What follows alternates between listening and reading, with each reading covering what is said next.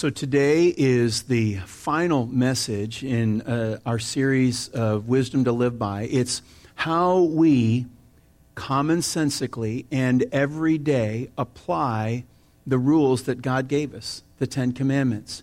These aren't rules that God is kind of hiding around the corner and He's given us this list, and the minute that we infringe or violate one or more, He's just going to jump on us. That's not the whole point. And furthermore, the point of these rules is not that if we keep them flawlessly, that then we can have a relationship with God. No, if you know Jesus, you already have a relationship with God.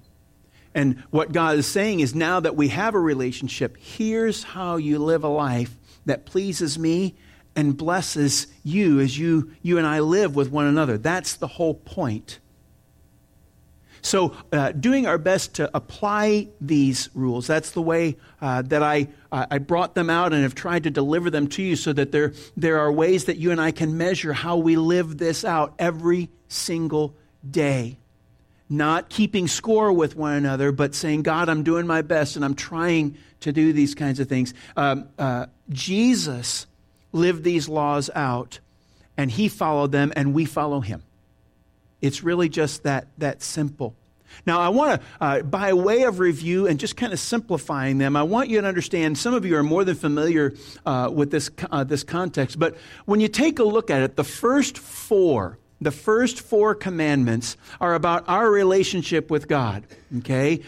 When we say that there are no other gods, number one, that means we put God first in our lives. And when we say there are no idols, we're saying that we pledge not only that God's going to be first in our life, but we're going to live a life that demonstrates the pledge to the first commandment, that there are no other gods. And then when we say that we're not going to misuse the name of God, it's not just the name, the words that describe His name or directly connect to His name. It's every word that we have. Because if we're walking around being newly named for Him, then every word that comes out of our mouth is a reflection of the relationship that we have with Him. And so it's every word that we say, the significance of words. That's what we talked about. Then when it came to the Sabbath, it was the significance of rest. And the fact that we don't have to work 7 days a week because God takes care of us. He provides all the things that we need. He really, really does. And so we can be content, kind of borrowing into what we're going to talk about today. We can be content with all of that. And just and rest. We can take some time off. We can relax one day and trust Him to take care of us. Those are the first four. Then the next 6 deal with the relationship that we have with one another. So if we honor God with the first 4 commandments, then we honor one another with the next 6, namely, number 5, honoring mom and dad. Mom and dad honor God, and so we honor them. That's the perspective there. Then it comes to, we're not just simply going to not murder one another. We're not going to be angry with one another. That's where Jesus raised the bar there. We're not going to harm one another. Then we're going to honor marriage. Don't commit adultery. We're going to not steal from one another. We're going to be focused on the things that we have, rather than be worrying about what we don't have and then getting angry about it. And that perspective, we're also going to be honest with God and with each other, with everything, every dealing that we have in life. And so those are the first 9, and then comes where we are today. Do not covet. Exodus chapter 20 and verse 17 says this: "You shall not covet your neighbor's house. You shall not covet your neighbor's wife, or his male or female servant, his ox or donkey, or anything that belongs to your neighbor." The Good News Translation makes it a little bit more plain. It says this: "Do not desire another man's house. Do not desire his wife, his servants, his cattle, his donkeys, or anything else that he owns." The word covet is not necessarily one that kind of pops out into our mind or even out of our lips, kind of a thing. It basically means to really, really want something, to yearn, the dictionary says, to yearn, to have, or possess. In layman's terms, it means that you and I shouldn't want something that God hasn't given us. All right? Sometimes that's hard. All right? But that's basically what it means to want something so much that you're willing to damage your relationship with God or your relationship with someone else just to get that thing or those things. That's what it means, and that's why God warns us to not do those things, to not act like that. Now, desiring something isn't necessarily bad in and of itself. All right? There are times when you and I desire better health, and so we walk more, we exercise more, we eat differently, and generally speaking, we get better. We desire maybe a larger home so that we can have a more fellowship with our family or our friends, and so we work harder or we spend more wisely, so to speak, and so we do those kinds of things. Desire like that is not necessarily wrong. When, however, we desire something to the point that we ruin our relationship with our family, with our friends, and with God, and it corrupts just about everything. The word obsess comes in to perspective there. That the things that we want have a greater importance in our life than the people that we know or the God that we love. That's where the rub comes. And the challenge is really, really hard. Because when we violate that 10th commandment, it impacts every aspect of the relationships that we have. It really, really does. Just like all the other 9. And it's hard. It is. It is really hard. We're going to walk out the door here in a couple of hours, and we're going to have some fun trying to live out all the stuff that I've been talking about, knowing full well that we're not going to do it perfectly. And when we know that about ourselves, there's a discouragement, which is why we get together during the week to encourage one another again, and we come back again a week from today to remind ourselves that God's not necessarily asking you and I to be perfect as much as He is asking you and I to be faithful in that. That's the point. And it's hard. We hear things and we know they're right. We listen to what God says and we know it's good. But when we walk out that door and we try to put it into practice, we try to make it an aspect of every step that we take and every word that we say, it really is challenging. And Jesus told a story that helped you and I to understand where we all are. Maybe you're familiar with the parable that Jesus talked about soils. And he talks about seed that falls on the ground. And the seed, in the story that Jesus tells, the seed that Jesus talks about is really the Word of God that you and I hear, that you and I read, that you and I think about. And he talks about the fact that our hearts are like the soils that he tells in this story. Sometimes we get it and sometimes we don't. He says that one of the soils that's there is kind of like walking on a pathway. And the soil, the seed falls on the soil, God's Word. And before it's even begun to just sit there for a little while, Satan comes by. And that basically means that the things that you and I hear don't last past Sunday afternoon. Because we're just completely, Satan comes along and he just says, that was stupid. That was horrible. You can't do that. You couldn't do it last week. You're not going to do it this week. That's what happens. The Word of God doesn't last past Sunday afternoon. That's the pathway soil. And then the second one that he talks about is rocky soil. It's seed that falls. We hear the Word of God, and we're really, really happy. You're amen and good job and everything's great. And you walk out the door, but then we're discouraged and overwhelmed, and joy turns to frustration, and frustration turns to bitterness. It may not be Sunday afternoon. It may not even be Wednesday afternoon. But before the end of the week, the joy fades, and there's no real chance for God to take root like He wants to.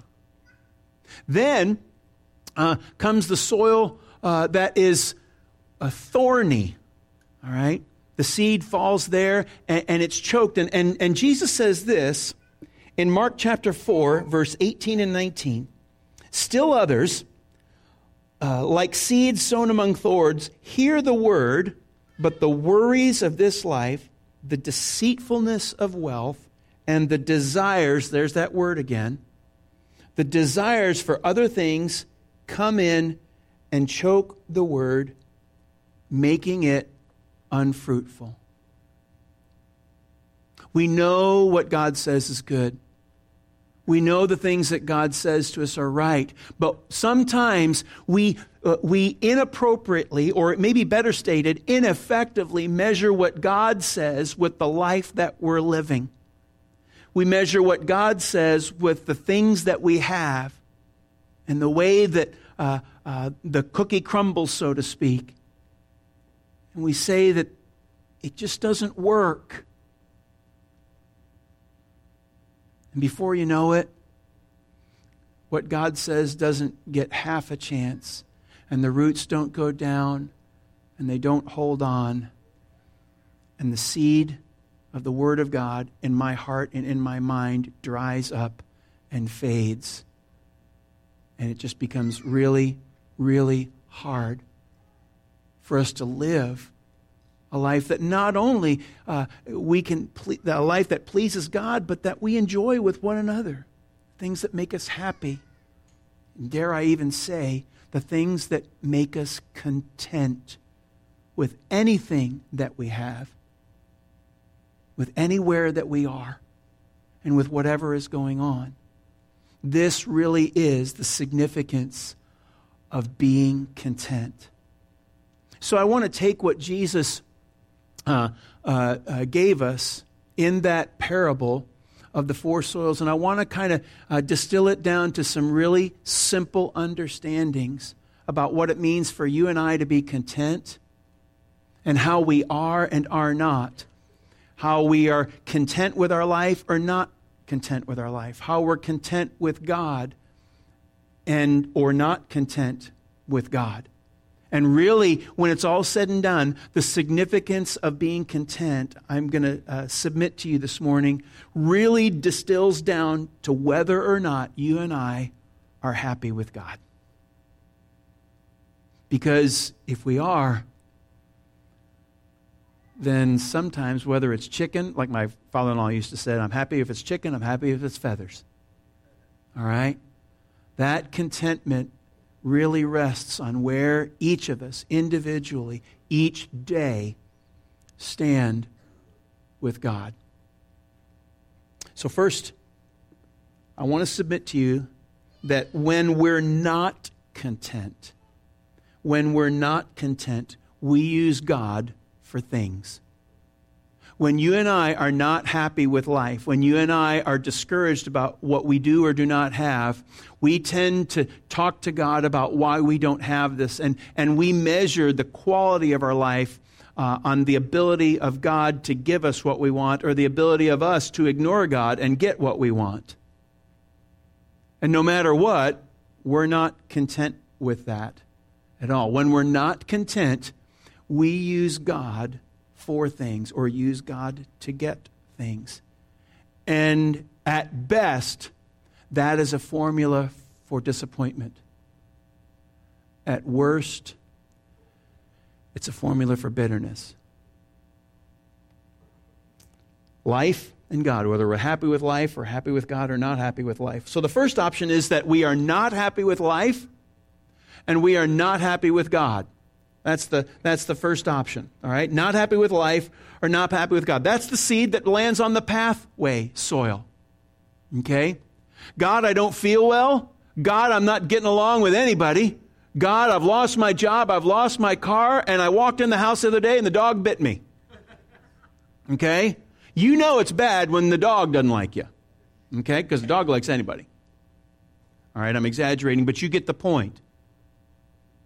I'm not happy with life, and I'm not happy with God. If God liked me, this is the mindset that we use. If God liked me, I would have the things that I need and the things that I want. But obviously, because I don't have the things that I want or the things that I need, God just must not like me. So I don't like Him, He doesn't like me, I don't like life, and life doesn't like me. It sounds like a bad song out of the Fiddler on the Roof. All right? Really, that's the kicker. That's the pathway soil. I'm not happy with life, and I'm not happy with God.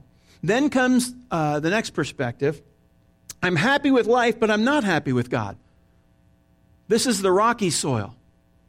I get the job that I want, and the job is great on Monday, but next Monday I find out that I have to work on the weekends. I get the car that I want, and I drive it for a month, but then I find out that I need to replace the transmission. All right? And again, I like the car, but God, if you really like me, you'd take care of that transmission, or you'd not let me purchase it in the first place. You see? Things are going my way, but when it's all said and done, I can't rely on God. I have to do it all myself. If it's going to be, it's up to me. Have you ever heard that silliness? If it's going to be, it's up to me. I tried talking to God. I tried asking Him about it, but every time I talk to Him, I either don't get an answer or the answer that I get is not the answer that I want. In our group on Tuesday night, we've been going through the book of James, and we read this recently from James chapter 4. What causes fights and quarrels among you? Don't they come from your desires that battle within you? There's that word again. Desires that battle within you. You desire, but you do not have, so you kill. Or as we've learned about that commandment, it's not just simply killing. I'm just going to be angry. You covet, but you cannot get what you want, so you quarrel and fight. You do not have because you do not ask God. Oh, wait, I asked Him. I asked Him. You told me to ask God for what I need? And that James gets that too. When you ask, you do not receive because you ask with the wrong motives that you may spend what you get on your pleasures. I'm happy with life, but I'm not happy with God because God, the things that I want really ought to be all about me. Now, in the beginning, that sounds really, really good. But you and I know people who make it all about themselves. And after we figure that out, we tend to not hang around. And you and I also know people who tend to make everything about everyone else. And they are selfless. And while sometimes going overboard, that can be harmful to them. Generally, we tend to really appreciate those people because we know deep down in their heart, they always put others before themselves. We say, I really wish I could be like that, which is exactly the contrary, in opposition to what James just said. You don't have because you ask with the wrong motives. You're asking God to be nothing more than that, what I said before, that genie in the lamp. God, come on, you said, where is it? And so we end up sometimes being happy with life, but not happy with life, but not happy with God. That's the rocky soil. Then thirdly comes not happy with life, but we're happy with God. This is the thorny soil. I like what the proverb writer has to say. Proverbs chapter 17, it says, better a dry crust with peace and quiet than a house full of feasting with strife. Now, I want you to think about that for a second. Because what the author is not saying is, I'd rather be alone with dry bread. What he's saying is, being alone with dry bread is better than being in a house with a great meal where everybody's arguing. Do you know why that's the case? Think about it. How many have ever been to a Thanksgiving or a Christmas or an Easter meal that you really would wish you would not have been to? Because it turned out to be a bad kind of a family thing. I'm not talking about how good the ham was. I'm talking about that Sunday afternoon, that Thursday afternoon, that whatever day it was, when the meal was completely forgotten because nobody remembers what was on the table. Everybody remembers what happened. That's what I'm talking about. That's what he's saying. And see, it's not just the first 4 commandments where someone might say, you know, I can really get along with God. The problem is I just can't get along with anybody else. That's not the way that it works. It's all of them. I get along with God, and I'm so grateful for what God has done for me that I'm really patient with everybody else, because a couple of years ago, I'm just like the guy on the other side of the table who's just really, really angry and can't stop talking.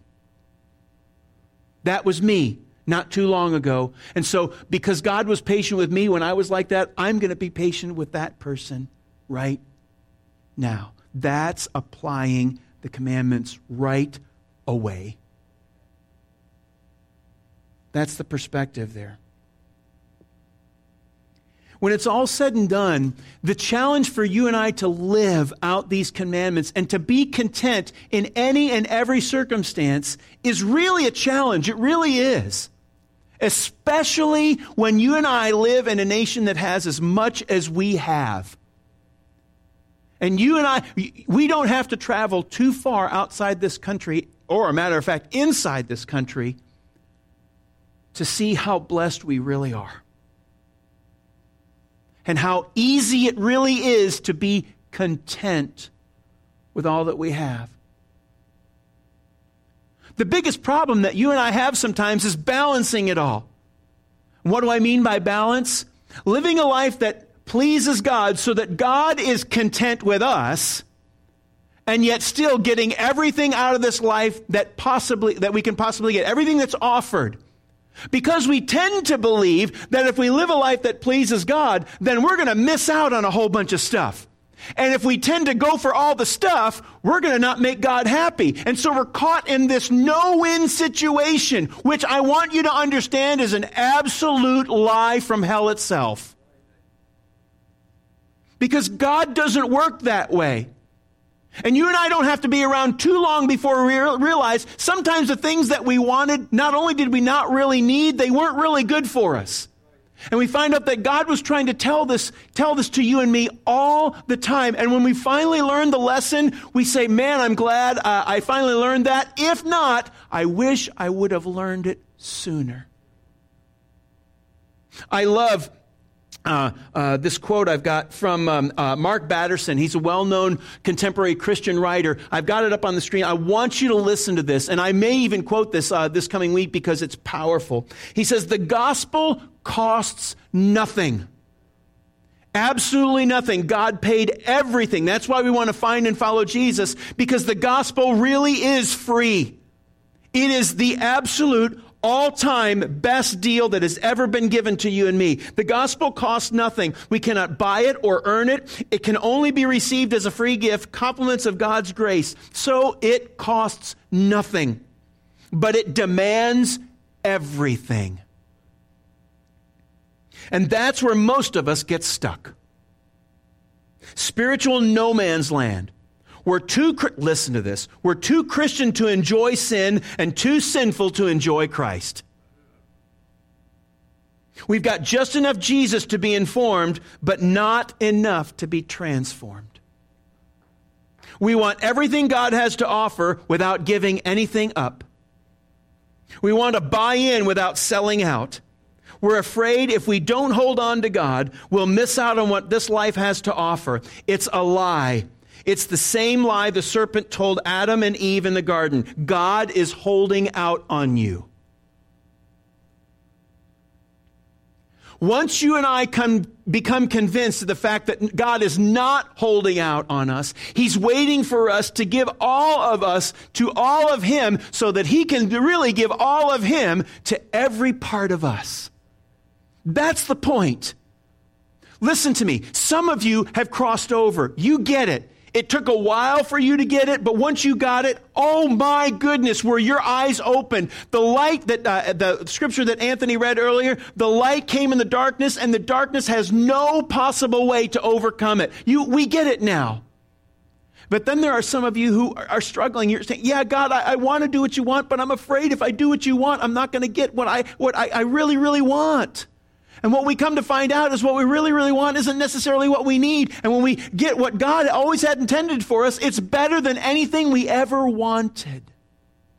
And when that happens, we finally, because all of our life, at times we've been the rocky soil, we've been the pathway soil, we've been the thorny soil, then we go back to the rocky soil, and we go back to the pathway soil, and then finally, when we cross over and we finally get it, and we're not going to struggle anymore, we've tried this and we've tried that, we've failed miserably, and we've wounded ourselves, we've sometimes wounded others, we don't want to live like that anymore, and now we want what God really wants for us, and we don't care anymore. God, just take care of me. I don't care if I don't have this or I don't have that. I want you. And when that happens, we have a happy life and we're happy with God. That's how it looks. It's difficult to go through that struggle. And sometimes we come over and then we go back, and then we come over and we go back. But once we get there, we realize, and we're just so thankful for everything that we have. And we're grateful for the opportunity to tell other people what God has done in our lives, because we don't want them to have to go through what we went through to get there. Because when it's all said and done, we're content. When we are content, we use things for God.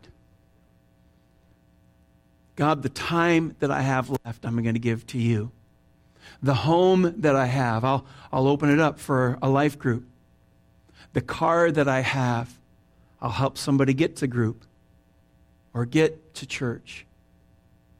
The time that I have, the home that I have, the things that I have, God, you gave them to me anyway, and when I leave this world, I'm not going to take one aspect of it with me.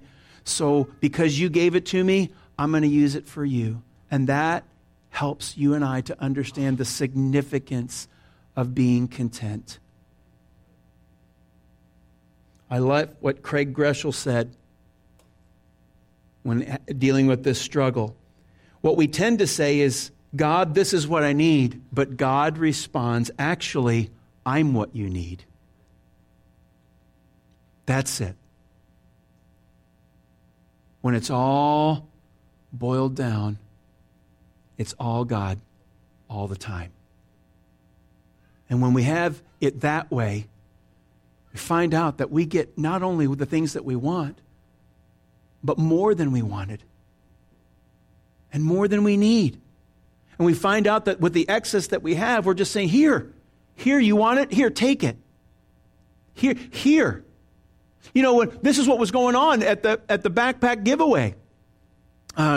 We had folks that didn't even realize that there was something going on until they walked by the South Commons in Mansfield, and they just say, hey, what's going on? Let me check it out. And we had couples walk up, and we would say, hey, you want a backpack for your kids? Really? Yeah, here. And if you think that's good, wait till someone really happens to know that you know God, and even though they think they know God, they know that you know God better. How is it? I don't know. They just measure that way. But they say, hey, can you pray for me? Will you pray with me? Can you help me get closer to God? I've got all the time you need. Don't you have to go to work? Yeah, but God gave me the job, and so he'll take care of my boss. And that's not an exaggeration.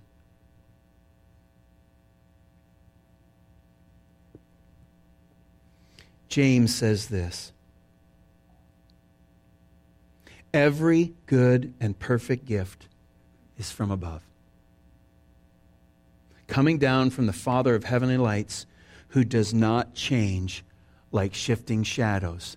Let me amplify that. Who does not change like the things that you and I change in. We used to like this, but we no longer do. Now we like that.